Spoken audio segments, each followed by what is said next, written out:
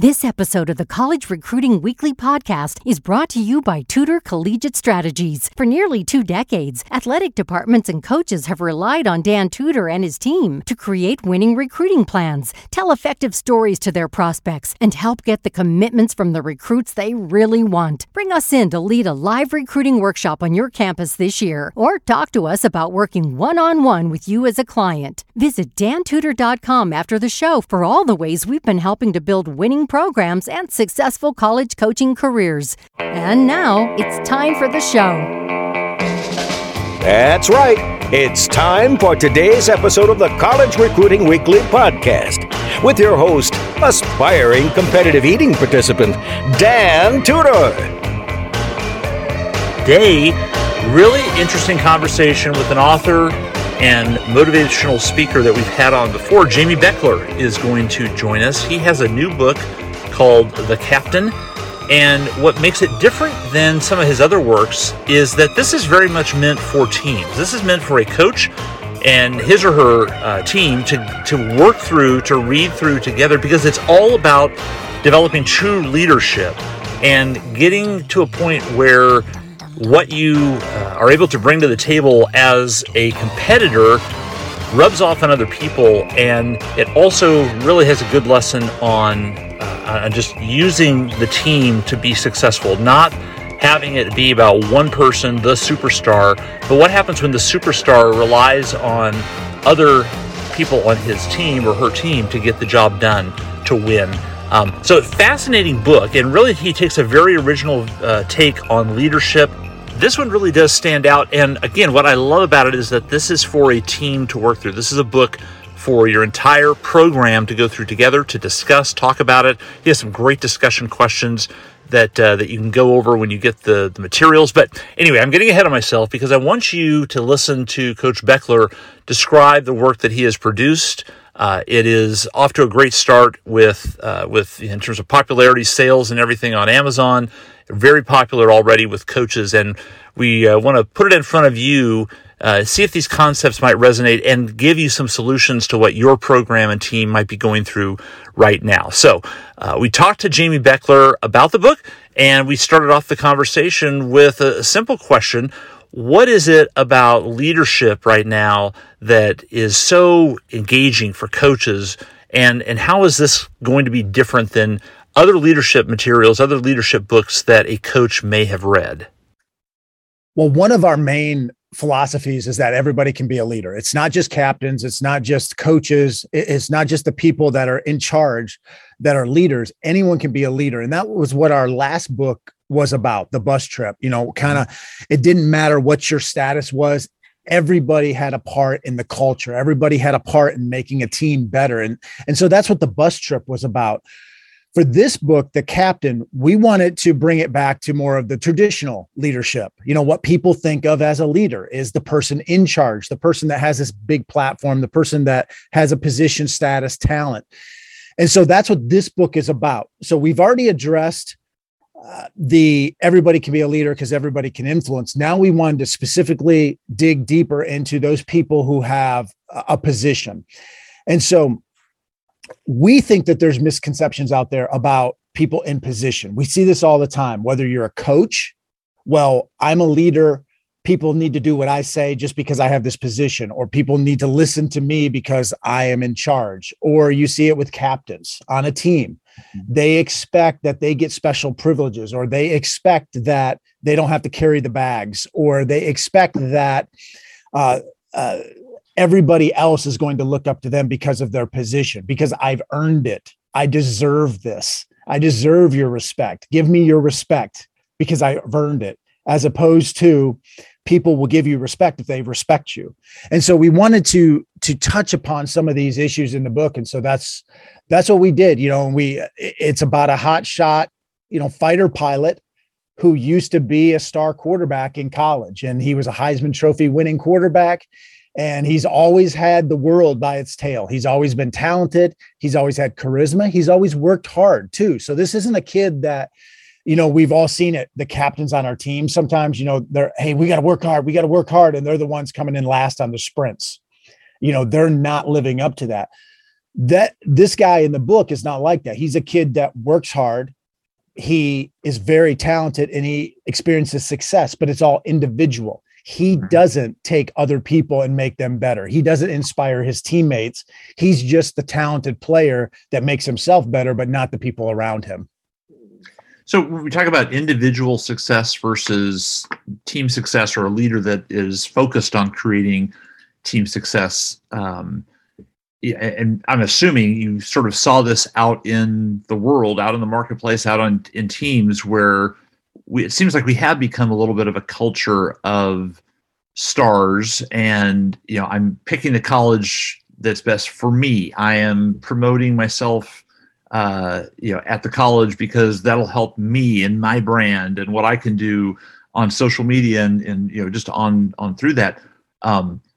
Was that part of the reason you wanted to sort of take the course that this story takes, which is sort of that transition of, it can't just be about me now, it has to be about making the rest of the people around me better? Absolutely. And the book is set, it's designed for college kids or high school kids. It's designed for athletes. But I think we also wrote it in such a way that if a bank manager or a coach or an athletic director or anyone in a supervisory role, if they read it, hopefully something would click with them. There would be this light bulb that would go on, say, you know what, this might be a quarterback, this might be a fighter pilot in the book, but I can look at this from where I'm at in my business. And, my wife and I talked about this throughout the process because she had a leadership role in her bank and she dealt with this kind of stuff. How do you make other people better? How do you inspire other people? It's not just about doing your job. Your audience are coaches that recruit well, hopefully, and they bring in good athletes, talented athletes. And hopefully as a coach, you can get those athletes to continue to do their job well. But we all know that it goes beyond that for the success of our team. If we want to maximize our potential on our teams, it can't just be that Dan is doing his job well. The next level is, can Dan get his teammates to do well? Can Dan get Paul to do well? Can Dan get, Brian to do well? How can we help everybody? And I've seen this when I was a coach, and I've seen this now working with teams and consulting with teams. Kids, they're okay with if we lost, if their stat sheet was okay. Or, hey, I'm working hard, I'm doing my job, but they're watching film with the coach, but they're not bringing in their buddy to watch film with the coach as well. Or you're a quarterback. Okay, you know what the other team's going to do. You're working on your game, but are you staying after practice to work with those receivers? Right. Are you doing the little things to make everybody more inspired and everybody better, and to empower your teammates to do their jobs better as well? Well, I mean, you've been a college coach before, and so I'll ask you, because it seems like this is something that you're covering in the book that, and I'm just assuming, did we lose this at some point, lose the ability to, as athletes, as the people on the court, on the field, to want to bring others in, to want to lead? I guess I wanted, is there a definition point where we went from that model to something where it got so individualized, where a coach is recruiting a bunch of players to the team, and they show up, with a freshman class of 8 new kids, and it's 8 individuals, and of course then the big thing now, along with leadership, is developing the right culture, and I think that's sort of a result of 8 individuals showing up, and it's really hard to get them to work in sync and to give up status, one giving up status to the other. So as you were writing the book, did you think about, when did this happen? Because there was this shift that seemed to happen in our culture.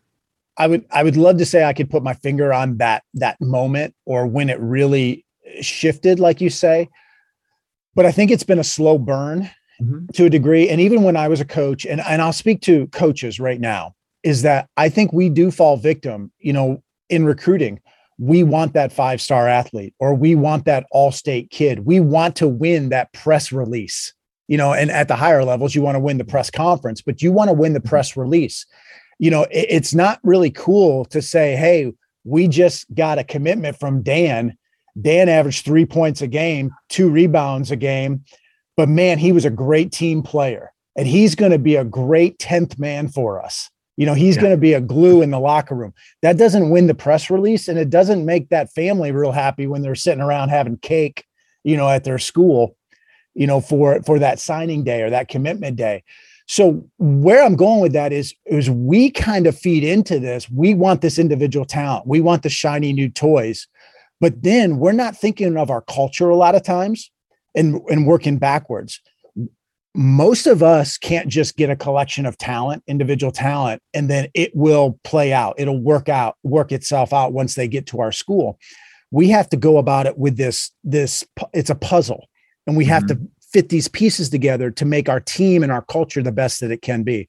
So I think along the lines through the years, as coaches, we've started putting up more of an emphasis on the individual, putting more emphasis on focusing on, all right, you scored 25 points a game, or I'm recruiting you because you're the flashy, shiny new toy, not because you're taking a charge, not because you're doing the little things. We've got to have stats to back that up, because we're getting pressure from our administration. We're getting pressure from external forces to have these great recruits, but they might not be great recruits for our team. We got to find, like Herb Brooks said, or Kirk Russell, who was playing Herb Brooks and the Miracle. I'm not looking for the best players. I'm looking for the right players. And so as coaches, if we're looking for the most talented players, then it's going to be a circular, eventually we're going to bring in these kids, but it's going to come back around where now we're wondering why they're not fitting into this team concept, why they're not sacrificing for the team. Well, you didn't recruit them as a teammate, as a team member. You recruited them for their individual talent. And that's maybe going a little bit off on a tangent to what you were talking about, but this whole overall culture hurts our individual cultures on our teams. My team is not going to have as good of a culture if I'm focusing on individual. And I will, I'll talk with coaches, we'll praise the kid who has 3 touchdowns in a game. That'll be the first person we high five, or the first person we talk about to the media. But we don't talk about that right guard who opened up those holes, or those 5 offensive linemen who opened up the holes for that guy to have 3 touchdowns. We may talk about them second, third, or fourth, but we're not talking about them very first. Right. Because the kid that scores 3 touchdowns, or the kid that hits that game-winning shot, we remember that. That's fresh on our mind. But the kid who took a charge with 10 seconds to go to even give us the ball back so we could make that shot, that miracle shot, that's the stuff that we need to be praising a lot more as a coach and as a leader. Right. One other thing I want to say about that is you asked kind of when that happened, and I still don't know when that happened, but one of the principles in this book is responsibility. Now that seems like, that's obvious. A leader, the captain, a positional leader needs to have responsibility. I'm not necessarily talking about responsibility for my actions, even though some of us need to do a better job of taking responsibility for our actions, but taking responsibility for what happens. We play the blame game as good as anybody in human history has done. We as people are always pointing fingers. We're trying to find out who's to blame, and we're trying to find out who we give credit to. And we see this from our political leaders. We see this in our families. We see this just in our friend groups. We're always playing the blame and the credit game. And if you want to maximize your team's potential and maximize your leadership potential, you can't get involved in the blame or the credit game. It may not be my fault that Dan made a boneheaded play with 10 seconds to go in the game, but it's 100% my responsibility to have tried to help him before that so that he's prepared, so it minimizes his chances of making a boneheaded play. And it's 100% my responsibility to now help Dan moving forward so that he has less of a chance of making that play or that boneheaded play in the future. We too oftentimes play the blame game, the credit game, and it's not about that as a leader. It's about how can we take all these people, the collective, and get them from where we are to where they need to be. And sometimes it may not be our fault, but it is our responsibility to find a solution. Well, I wanted to take some time to dive into how you found out about my 3-point a game, 2 rebounds, and all the boneheaded plays in high school. I'm going to move past that, though. That'll be a discussion apart from this podcast.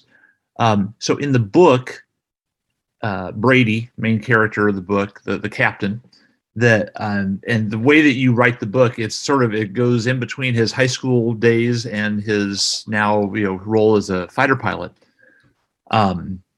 Without giving away the book, he has to make this change that you're talking about to take the spotlight off of him and make sure the rest of his team, so to speak, does the job that they need to do to get out of the situation that you present in the book. Which again is why I think it's so good. It is going to be so good for teams and coaches to read this together and discuss this, because it's bringing up all the things that you've been talking about. But I guess what struck me is, we're talking about, we can't identify the point in the culture where this little shift happens, or happened when, we started to make it all about us. And I guess I'm wondering, like in the book, there's this series of dramatic moments that force people to change. Is that something now that almost has to happen with an athlete, where there has to be a crisis, there has to be the 5-game losing streak, making the boneheaded play where I realize I had this epiphany that I can't make it all about me. Is that required, or can this be taught? Can they learn without having to go through these tough situations and make that change? Well, I hope it can be taught. And I shouldn't say I hope. I know it can be taught, but I would hope that our coaches, so the people listening to this, they're obviously listening to your podcast because they want to be better. Now, they want to be better recruiters, but ultimately they want to be better coaches, and recruiting is a part of that. But I would hope that the coaches listening to this are like, you know what? These kids really probably don't know how to do this. We need to teach them. There's the age-old, question of, are leaders born, or, is it natural, or can they be taught this stuff? And for the most part, we're not born, and we don't come out of the womb knowing how to do certain things. And so we as coaches need to teach some of our kids how to handle adversity, or we need to teach them, how do you talk to a teammate? How do you prepare this way? For instance, if if you and I are playing the same position, and I actually had this in college, my roommate was the starting wide receiver and I was his backup wide receiver.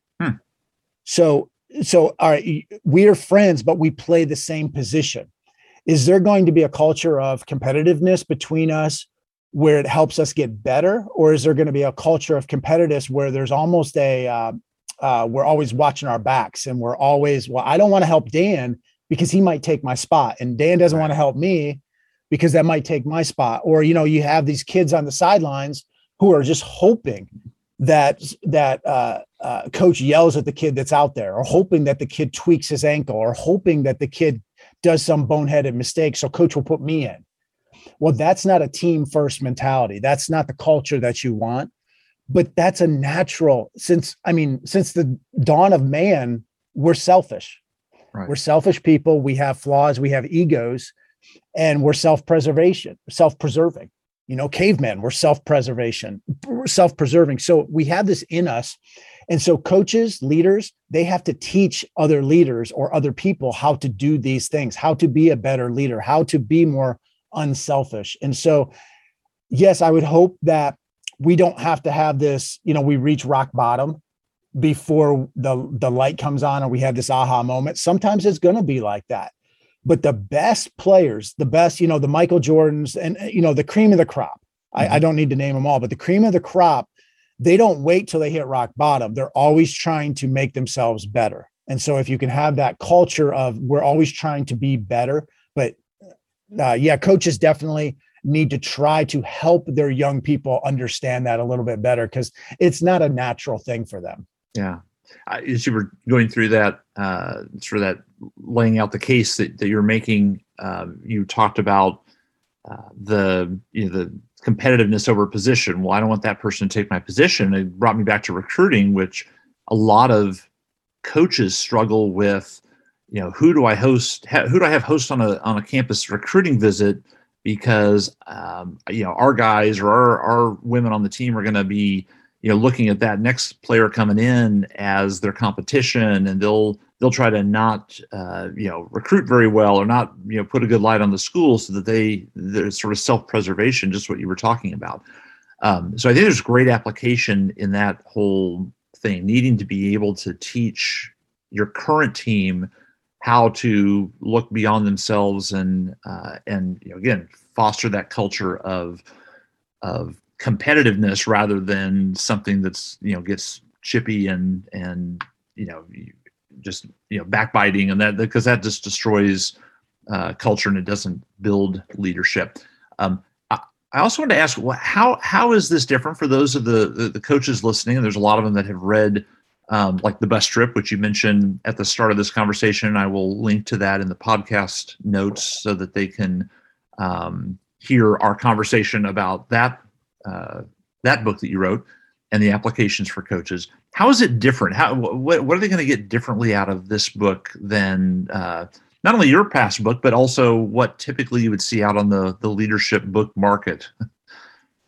Yeah, in The Bus Trip, it was more, I would say that book was more designed for kids to understand that it doesn't matter what their role is. It doesn't matter what their status is. They have a response, like they can be a friend.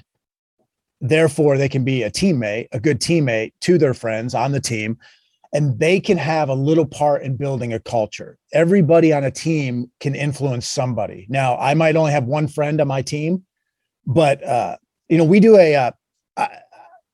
the leadership playbook. We have the leadership playbook, which is a membership site for coaches and ADs, and we do a survey in that. And one of the questions in the leadership playbook community, one of the questions on that survey is your best friend on the team? And nearly 75% of kids, their best friend is on a team, whether that's college or high school. Even during your season, it's the perfect time for preseason. What's preseason? It's the news source for coaches, athletic directors, and campus leaders who want the most advanced approach to social media, marketing, and telling the story to their prospects and recruits. Led by former college coach and marketing expert Jason Schmidt, Preseason offers colleges and programs cost-effective, next-generation marketing plans that are proven to work.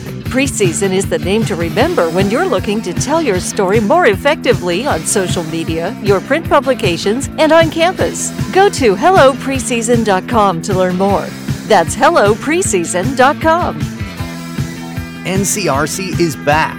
The 2022 National Collegiate Recruiting Conference is relaunching their big summer gathering of coaches, athletic directors, and experts from college athletics. And it's all happening in beautiful Chapel Hill, North Carolina this summer, July 18th through the 20th. Will you be there, Coach? It's the only source for in-person idea sharing, networking, and planning for your upcoming recruiting year. Plus, it'll feature expert speakers and coaches who will give you ideas and strategies you can't get anywhere else. To find out more about this summer's premier recruiting event, go to dantudor.com/conferences. Register now to save your seat, and we'll see you there, Coach. Liking what you hear on the College Recruiting Weekly podcast? Then you're going to love our special training and information site, Honey Badger Recruiting. It's where Dan Tudor and his team of experts answer recruiting questions, publish the latest trends and research, and give college coaches the next level training they need to connect with their prospects.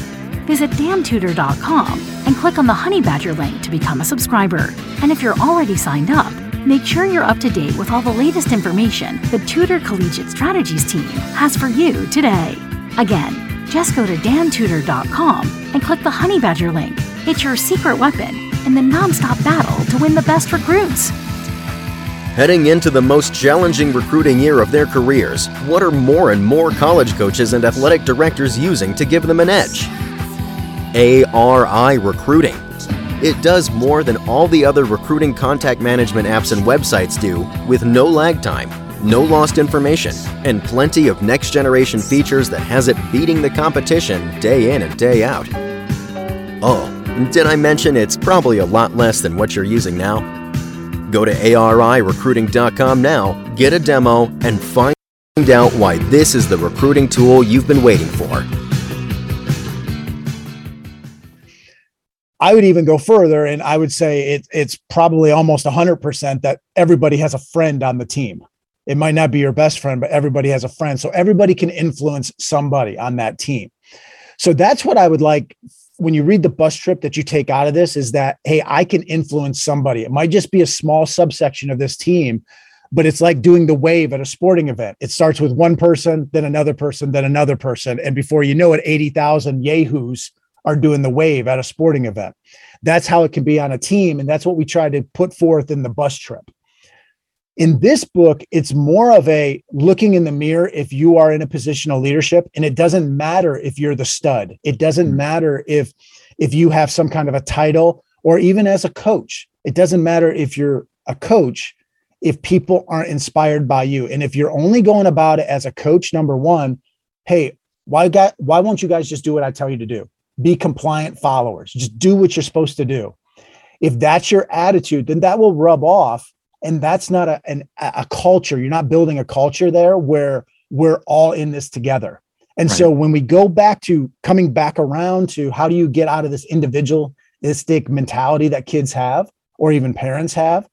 Well, if I, as the coach or the person in a position of leadership, are constantly saying, do what I tell you to do, do what I tell you to do, creating this environment where we just want compliant followers, well, then we're not all in this together. This is my program.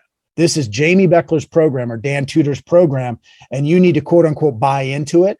And as we foster this kind of environment, our kids are going to pick up on that, and they're naturally going to be looking out for themselves as well. And it becomes us versus them. When you have foster an environment where we're all in this together, we win together, we lose together, we overcome challenges together, we celebrate successes together. We're all in this together. Now you have ownership. And so as a captain, as a star on the team, if you as a coach have fostered this environment, that's going to start to rub off on that captain. It's going to start to rub off on that star that you have. And they might not totally turn the page and flip the script and be the most unselfish player you've ever coached, but they might start high-fiving their offensive lineman a little bit more. They might start congratulating or thanking the person that set a screen for them so that they could get that shot off. They might start having a little bit more of an attitude of gratitude because you've fostered that environment as the ultimate leader on the team. Now you've fostered it in your other leaders, and you've empowered them also to be servant leaders. You've empowered them to make others better as well. And it doesn't become just us versus them, or this is my team, or, just they're going to feed off of us. And that's one of the principles in the book, is lead by example, which on the surface, once again, seems, well, that's obvious. Yes, a leader should lead by example. Yeah, but think about this for a minute. Let's say, take Dan Tudor as the coach. Dan Tudor, former football coach. All right. You would say, all right, I led by example. Okay, but if you're talking the team, are your actions, are your behaviors in line with those words? And most of the time as coaches, our actions and behaviors are contrary to what we're saying. We say the team, but we're not high-fiving the last man on the bench. We're not keeping everybody engaged. We're focusing on those stars, or we're focusing on the person that scored 25 points or 3 touchdowns. We're betraying our words sometimes with our actions. And so we can do a lot to foster that within our team. And then you do that with your captains, you develop them better. And then all of a sudden they're going to do that with the freshman on the team. They're going to do that with the sophomore on the team. And before you know it, man, Dan's just excited for my success, even though we play the same position, because that's exciting. It's just exciting. And yeah, we have to have more of an abundance mentality. And I don't think we always have that. It doesn't have to be a zero-sum game. Now, I know in some sports, in some sports, if you're a shortstop, let's say, well, you may only be able to play shortstop, maybe second base, there's certain sports that are more specific to positions, but still you can find ways to toss people bones. You can find ways to include everybody and make everybody feel like this is their program. It's our program as opposed to just coach's program. Yeah, and you mentioned leading by example, and the times that happens, the times that it doesn't happen as a coach and as a player. It would seem like for athletes who read this and just go through the thought process of maybe giving up some of the spotlight in favor of a teammate, or that right guard in football. Because you do have, in football, who gets the glory is usually the quarterback, and he's expected to lead, and point guard, well, she might be expected to be picking the team up because she's the leader on the court.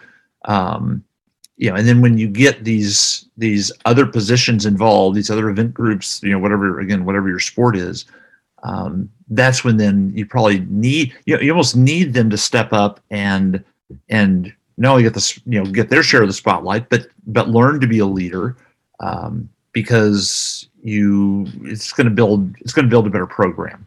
But that all goes to, it's a long-winded question, but my number one question is, for an athlete who reads this, college, high school, whatever the case, they're a part of a team, and maybe you're the leader, maybe you're not the leader. What do you want them, and what was the intent of the book to deliver to the athlete? What is the main message for them? Yeah, that no matter what your status is, no matter what your talent, that doesn't make you a leader. That doesn't make you worthy the title of the position. Respect. Yeah. It's not about titles. It's not about positions or your status or talent. It's about, do you inspire others? Do you make other people better? Are you the type of teammate that people would want to play with, to be around? You might be the life of the party, at that Friday night party. You might have charisma. You might be a cool dude, but as a teammate, are you the kind of teammate that I really want to be around? Or am I just around you because we're friends, but man, I really don't like you as a teammate. You're really not helping us be better. You're cool, you're talented, but you're not helping me be better. You're not helping us be better. And so that's kind of what I wanted to hopefully that was kind of a takeaway.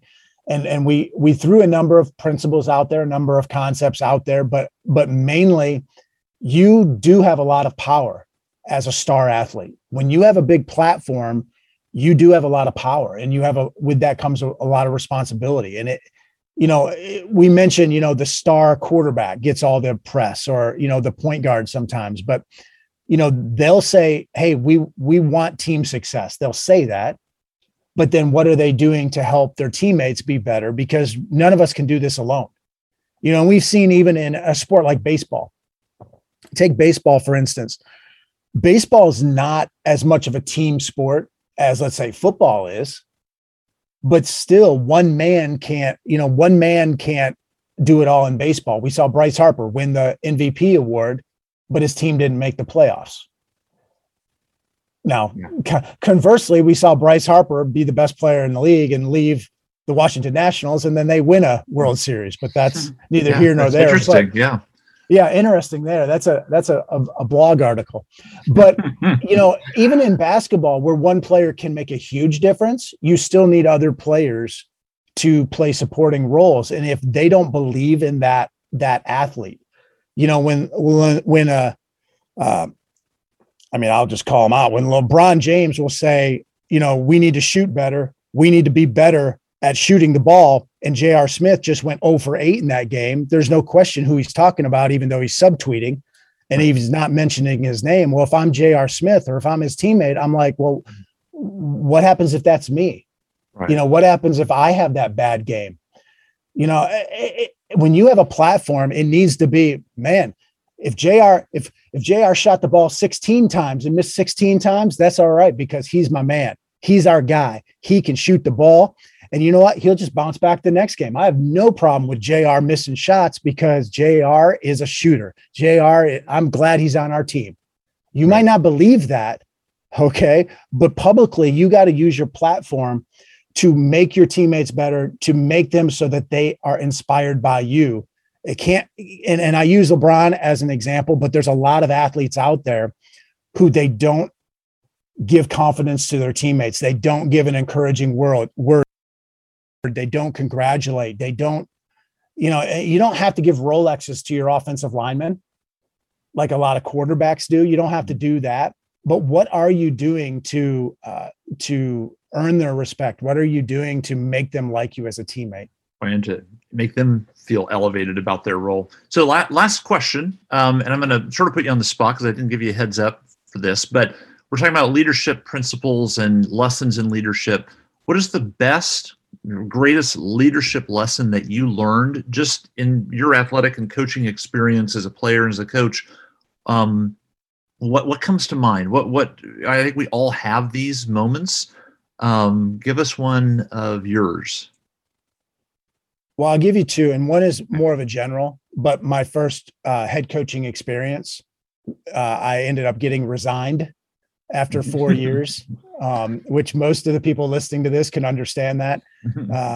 You technically don't get fired, but you get resigned. Right. They're going to allow you to take your talents elsewhere. Right. I was young, thought I knew it all. And I cared about my players, but they didn't know that I cared. And it was, even though I was big into leadership, it was about leadership. So my culture looked good. So my program looked good. So people would say, oh, Jamie's teams, they do it the right way. But it was always about Jamie's teams. And so it was about me, even though I was big into leadership. I still didn't get that concept of it's not about me. It's about them. It's about the people. It's about making other people better. So that was a huge, and that was one of those wake up calls where I pretty much had to be resigned. I had to be fired in order to understand that I had been going about it wrong. Right. As an athlete, I was a captain on one of my teams in college, and I missed the bus. And that was kind of a wake up call in terms of, it doesn't matter if I'm a captain, I'm not above the team. And the bus is going to leave. The bus is going to leave. If it's a good program, they're not going to put up with, it doesn't matter who it is. And in fact, I wish that I had heard the story of the dream team. This was after the dream team, but I wish I had heard the story of the dream team. They had one rule, the 1992 Olympic basketball team. One rule was always be on time. That was their one rule on the team. And nobody was ever late to the bus. So all these prima donnas or all these, Hall of Famers, the story goes that the latest anyone that was ever late for the bus was 10 minutes early. Nobody was ever late for the bus. And Michael Jordan was always one of the first ones on the bus. I wish I had heard that story previously before I went to college, because that was just indicative of, sometimes when we're in a position of leadership or we're a star, we think, all right, the bus will wait for us. And here's these dream teamers. They abided by that rule because they respected each other, but also I'm not above that. And I'll give you the one more story about buses. I was coaching at a school, and we had this All-American on the men's side. I was coaching women. He was amazing, absolutely amazing player, amazing, talented player.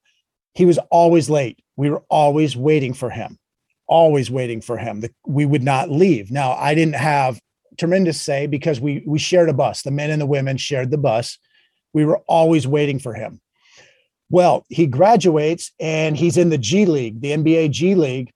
Very first game, he's late for the plane. They take off. He gets cut the next day. Wow. I ended up talking to him, a couple months later, and he was like, you know what? I never thought about that before, but I need to get my act together. And that was the wake up call he needed, but he had bad habits. He expected people to wait on him because he was talented or he had this status. And we just kind of enabled him throughout the years. And eventually he got cut from the G League because he made one mistake. And now he's played about 15 or 16 years now overseas, and he's kind of gotten his act together and he's made a good living for himself. But he had to kind of hit that rock bottom getting cut from the G League by just being in a position of power or a position of leadership, thinking that people owe you something, or you need to be served, or I'm going to be first in line, or I don't need to carry the bag of balls or set up cones because I'm this or I'm that.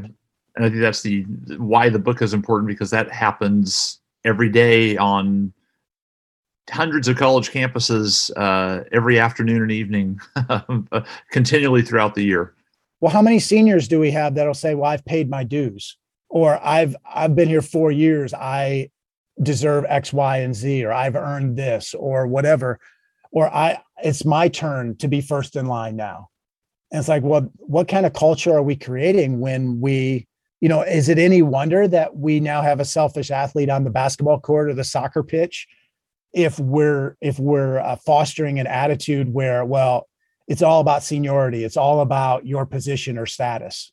Well, then we're not going to have a cohesive team working together for everybody's good, which ultimately, for most of the coaches listening to this, there's got to be some kind of a winning edge or a competitive edge. What is that edge that's going to set you apart? And a lot of times we all have some sort of talent. We all have talent, I worked with the Toronto Raptors a few years ago in the off season, and they won the world championship. They beat the Golden State Warriors. Well, the Golden State Warriors were loaded with high-end talent: Steph Curry, Klay Thompson, Draymond Green. Okay, but they all got, and Kevin Durant, but they all got hurt. The thing Toronto had was they had depth. They had more depth than Golden State did. And so they were able to withstand, the injuries or the wear and tear, and they were able to win a world championship because they didn't just have superior talent, but they had superior depth, and they had a culture that believed in one another. And that year, the amazing thing about that team, that Toronto Raptors team, is that their starters played the least amount of minutes of any team in the NBA. So their bench was ready from the regular season. They were ready, and they had a culture where, a Kyle Lowry would be like, you know what, I'm okay with not playing as much because I know that's developing Fred VanVleet. And Fred VanVleet is going to play a key role for us at some point. We don't know when that'll be, but I believe in him. He believes in me. And together we're going to achieve something that maybe people didn't think were possible. And so that's intentional for coaches. How are you going to develop your culture like that? And if it's about you, if it's about status, if it's about position, then ultimately you may fall short of your goals. And that's how the conversation wrapped up with Coach Jamie Beckler, author of The Captain, a great new book for coaches and their teams. So many good principles that he laid out in that conversation. But also, if you want to go deeper into those, you got to buy the book. And you can get that at jamiebeckler.com. You can also, of course, look up the book on your favorite bookseller, Amazon.com. It's on all the big ones.